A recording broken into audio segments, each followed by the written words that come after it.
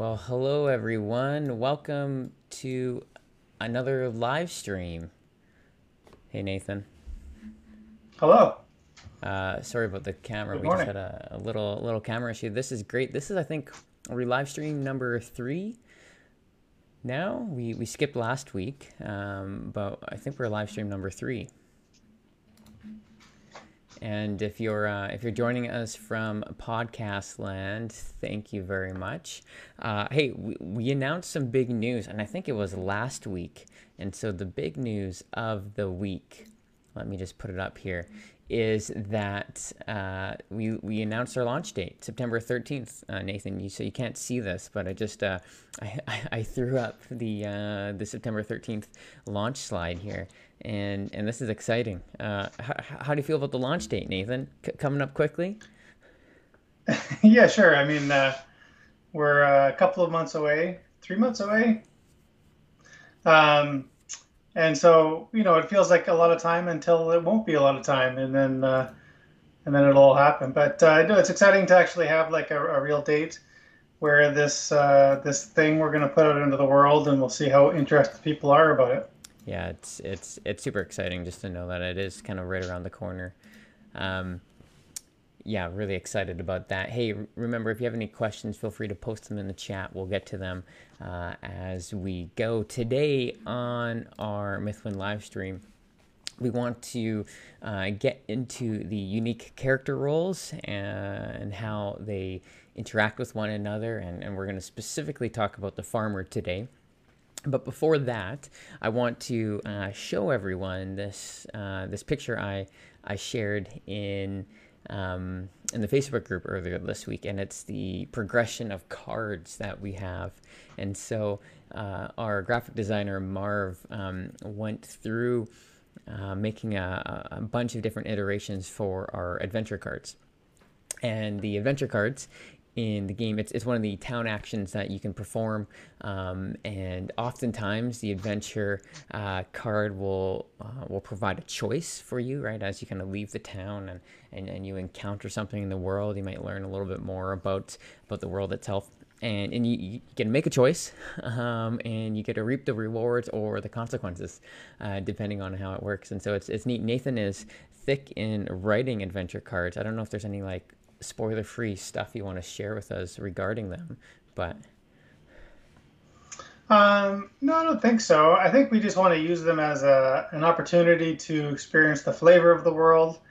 And on some turns, you might want to just change up what you're doing. Like you don't always have to kind of play for the best possible efficiency engine. You might just want to go on an adventure just for the fun of it. So there's a whole kind of world to explore, and these adventure cards will be a vehicle to experience that. And we also want to do them in a way that the choices you make will impact, obviously the town that you're working in and your role, but also might show up again later, and maybe later in the adventure deck, maybe later somewhere else.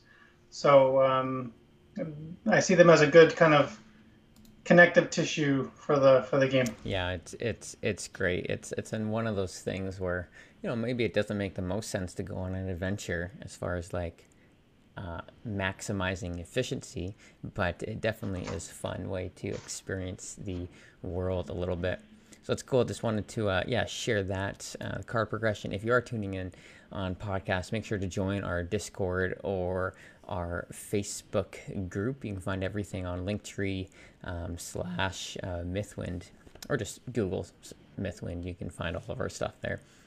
Okay, what are we getting into? We're getting into our character development. And before speaking specifically to the unique characters, I think it's probably best to talk about how the characters kind of came about and where we go from there. And before even Nathan joined on as co-designer on the project, and originally the game was kind of envisioned as the only role that players would be able to take would be that of the farmer. And so you'd have multiple people playing a farmer role and, kind of creating their farms in unique ways, engaging with the town and all those different things. But it was just a farmer, and it was early on, after Nathan joined the team, where I think he's just suggested, hey, what if, we have these other roles, just like in a town, there's farmers, there's crafters, there's traders, there's all these different types of people. And it kind of like unlocked a lot of the game development and how we came about. Nathan, do you remember that? I'm giving you credit, and I think credit is due your way. Well, I think those early discussions when you were first kind of pitching the game to me, one of the inspirations was Stardew Valley, and when wanting to make kind of that kind of experience where you are managing your farm and you're living your life. And the more we talked about it, the more I saw the town that you're interacting with as really the centerpiece of the game, not the role itself.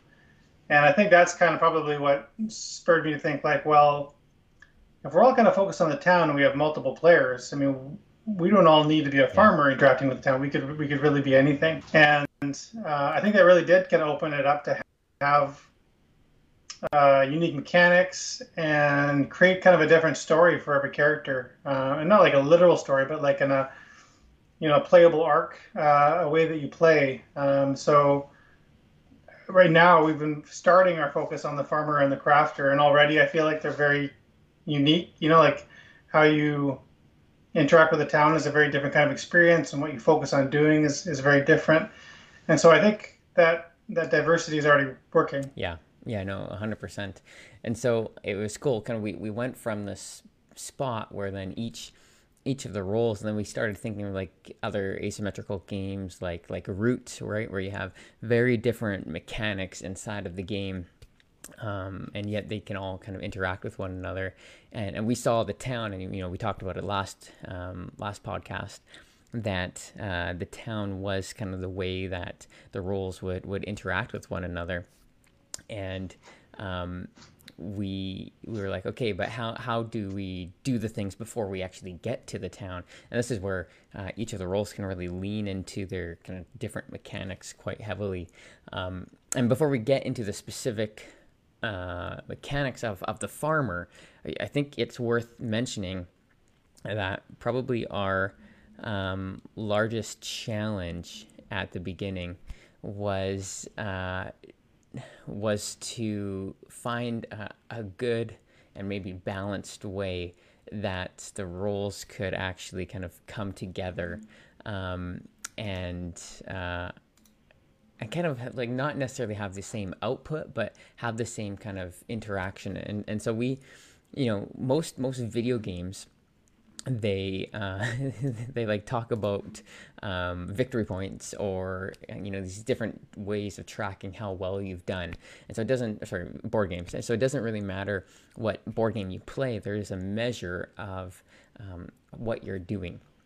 And so what we're doing is we're kind of having a measure of how well you use the crafter, how well you use the farmer, how well you use the trader, and the output of how well you do is coin, is gold coins.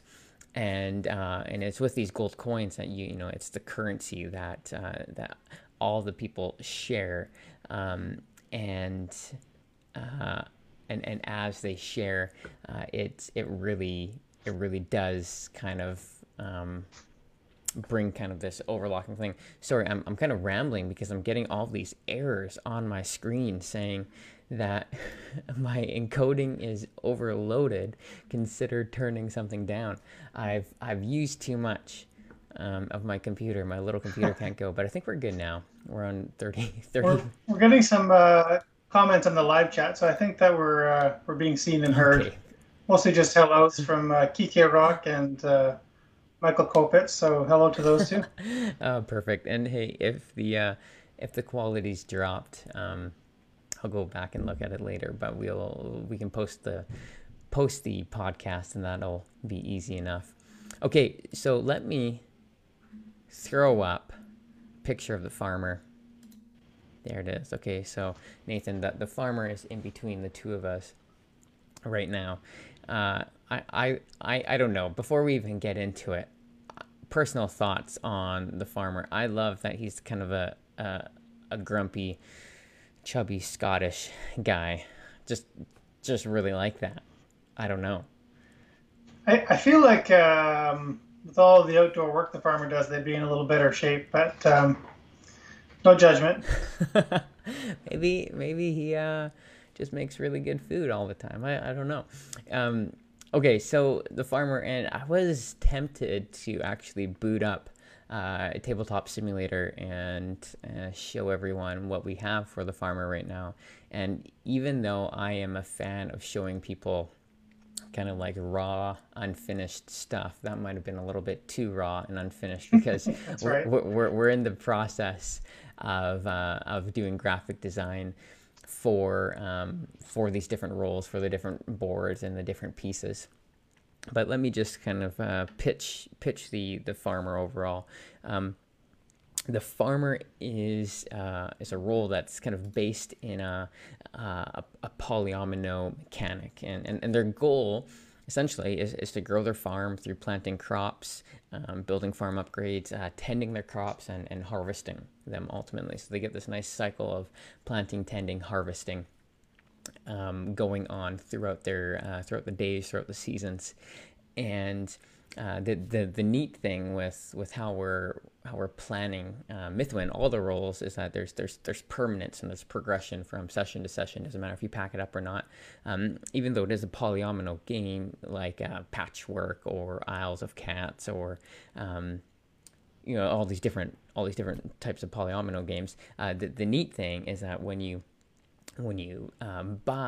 purchase a farm upgrade, for example, like a sprinkler, and it locks into your board, it stays there and it will benefit you for as long as you have it, for as long as you don't get rid of it. And so on your turn as a farmer, you'll first go into town. You'll perform a town action. Maybe you go on an adventure, and then you always plant after that. And so there's one of three types of crops that you can plant currently, and you can choose from randomly drawn crops. If you choose the one in the first slot, it's free to plant. If you choose the one in the second slot, it costs gold. If you choose the one in the third slot, it costs even more gold to plant. But you might want that third slot goal because it's a certain type of crop that you've already built upgrades for, and you'll benefit more from when you harvest it. And so you get a plant, and then the farmer always does an action related to the town action. So it's, in a sense, it's a little bit like the scythe mechanic, right? The top action, bottom action piece. And so the farmer adventures, and then in the middle they plant, and then the bottom action of the adventure for the farmer is to tend. And so the farmer gets to tend one of their crop tiles by just flipping it over. It's as simple as that. They flip it over, and then that crop tile actually becomes worth more when they go to harvest it on a future turn.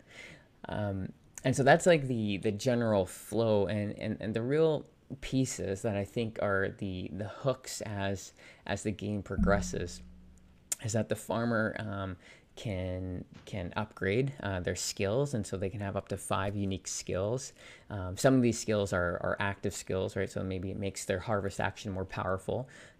Others are passive skills. So if it's raining, they get to automatically tend any one of their crops. There's a bunch of different types of skills that the farmer can upgrade through town, and we'll talk about this later. And then the other kind of progression is not just the farmer, but the farm itself is growing. So like I mentioned earlier, you actually get to like purchase and buy these unique farm tiles that will kind of unlock different abilities. I mentioned the sprinkler. You can buy a fertilizer that increases the value of all strawberries adjacent to it. You can buy a beehive that gives you a certain amount of gold coins at the end of each season, just kind of like as a passive income. And there's all these different types of upgrades that you can get throughout the game, and really optimize your farm so that you can be planting multiple crops on a turn, and maybe even harvesting on the same turn if you do it right. Okay, I just spit out a lot of stuff. Nathan, please please jump in.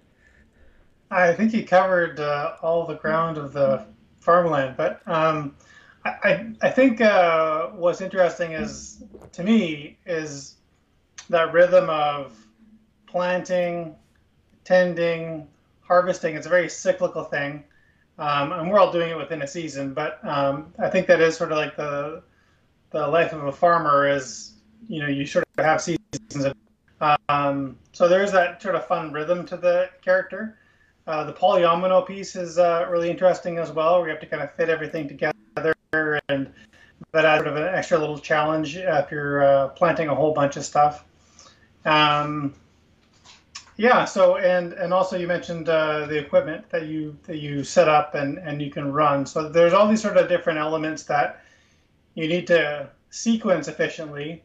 Um, and because all of it's tied to what you're doing in town, that has just a little bit of extra strategic challenge to it. So yeah, I think it's really cool. I think it's also worth saying that, like mentioned, that Kickstarter is a few months away, and right now we're at a point when every time we play test, we're like, well, what if we do this? What if we do this? So we're constantly like kind of thinking of new ideas, and the farmer will probably shift and change, just like the crafter and just like the town. But the bones of what it is this, and that's really what I think the heart of the character is that sort of cycle of planting, tending, harvesting, and then earning your gold, and then kind of doing it over and over, getting a little better at it every time, getting a little more efficient at it every time, adding skills, adding equipment, um, and yeah, that's how I see Yeah, it. no, exactly. And I think the other kind of main element that we missed is one of the actions you can do in town is to hire workers or sprites. Yeah. And we represent these with unique dice for the workers and for the sprites.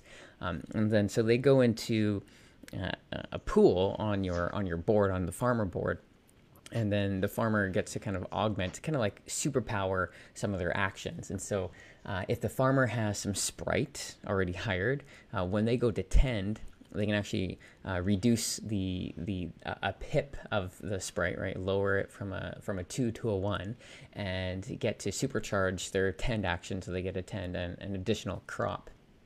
Um, and in each of the roles, we'll use the dice in a unique way, but it is a real sense of like an evolution and growth, right? Not just the farmer and the farm board kind of growing, but as the town grows, the number of workers and the number of sprites that become available actually increases, which then allows the farmer, the different role, to get more of those workers and sprites so that they can do more on their turn. So you get this nice kind of increased actionable ability. Hmm. Yeah. Well, hey, that's cool. I think the stream continues to be a little bit of a hit and miss with the frames per second. At least that's what I'm getting with OBS here. Anything else? I'm happy to kind of keep this one short. As we've talked about the farmer, and we'll get into gameplay pretty soon. But next section, I think we'll hone in on the crafter and the unique element of the crafter itself. Anything else you want to add with this, Nathan, before we jump into questions here?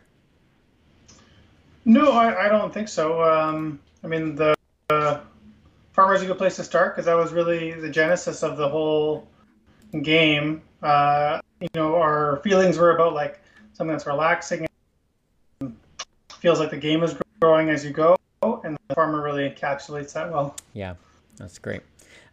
So, hey, if you have questions, feel free to post them and we'll get to them. But I do have one from Feely, or Feli. Oh, shoot. I'm sorry, I'm mispronouncing your name. She was a backer on Stars of Icarios and actually a pretty integral part of the community. So, hey, thanks for joining us. She has a question here. Can you elaborate more on the player count of the game? Board Game Geek says 1 to 2 players. On Discord, you said you don't have a max player count. On another Discord member said maybe the core box has 2 roles, characters, and you need expansions to make it playable with more than 2 roles. Would really like to know what's going on with player count if you can tell us. That's a great question. Thanks. So currently, the Kickstarter, we're going to come to Kickstarter with 2 boxes. The first box is town plus farmer plus crafter. The second box is woodsman plus trader. So regardless of which boxes you buy, you will need to have the town in order to play it. And so it's currently we're launching with 4 roles, with the idea that we want to expand. And there's this little asterisk that we have, that it actually players can play, and this is something where we haven't done our due diligence in testing to see how balanced it is with more than 4 people, and how the progression of the town changes. But I'm pretty confident that we can tie the progression of the town to the gold output fairly easily. Nathan, maybe you want to jump in here. Yeah, absolutely. I mean, it is definitely playable at 1. I mean, we've certainly practiced that, and part of the reason that is that because it's an ongoing experience, probably a game that small groups will play together. Sometimes it's hard to get bigger groups together to play a sort of an ongoing game, or I mean, this isn't a legacy game, but that kind of thing where one game affects what's happening going forward. So it definitely works with 1. It definitely works with 2. We do definitely need to work on exactly how it'll look as it scales up, but the interactions with town don't change whoever your role is or however many you have, because they are all earning gold, and they are all boosting the same resources within town. So that interaction never really changes. And things that we're working on is exactly like, what parts of the town do we need to kind of gate, and that kind of like, what would we have to scale for that kind of a thing? What parts of town are just available to everybody all of the time? Does that involve scaling, that kind of stuff? So some of that stuff still needs to be figured out, but we're confident that we can do that. Yeah, and the way I see it is that the main progression of the town is through the buildings, and the buildings have this cost, and for us it's going to be actually, I think, quite easy just to do a fairly linear scaling on the player count and the cost of those buildings. And so what that then opens up for everyone is that the game is very customizable, modifiable.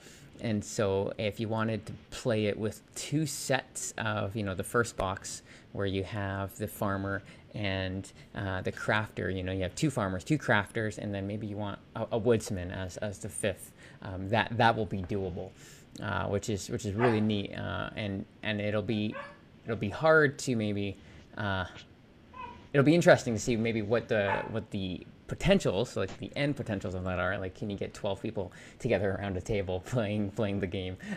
Who knows? But well, we can also say that it's even interchangeable too, right? If you have, let's say you own 6 but there's only 3 of you playing, you might kind of drop 1 roll, pick up a new one, but carry on with the town from where you left off, kind of a thing. So even though it may only be using 2 or 3 players, you may find value in having multiple roles available to you, just to try different ways to play. Yeah, that's great. Hey, well, thanks for that question. Drew is asking if this is a board game or an online game. This is a board game, Drew, and we'll be showing much more about the board game shortly. But hey, as you guys can all hear, my dog is freaking out. And so I'm gonna go take care of her.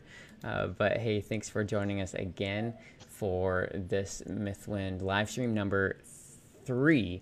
And we'll be back either next week or the week after. We'll play that one by ear. Awesome. Thanks, everyone. All right, take care.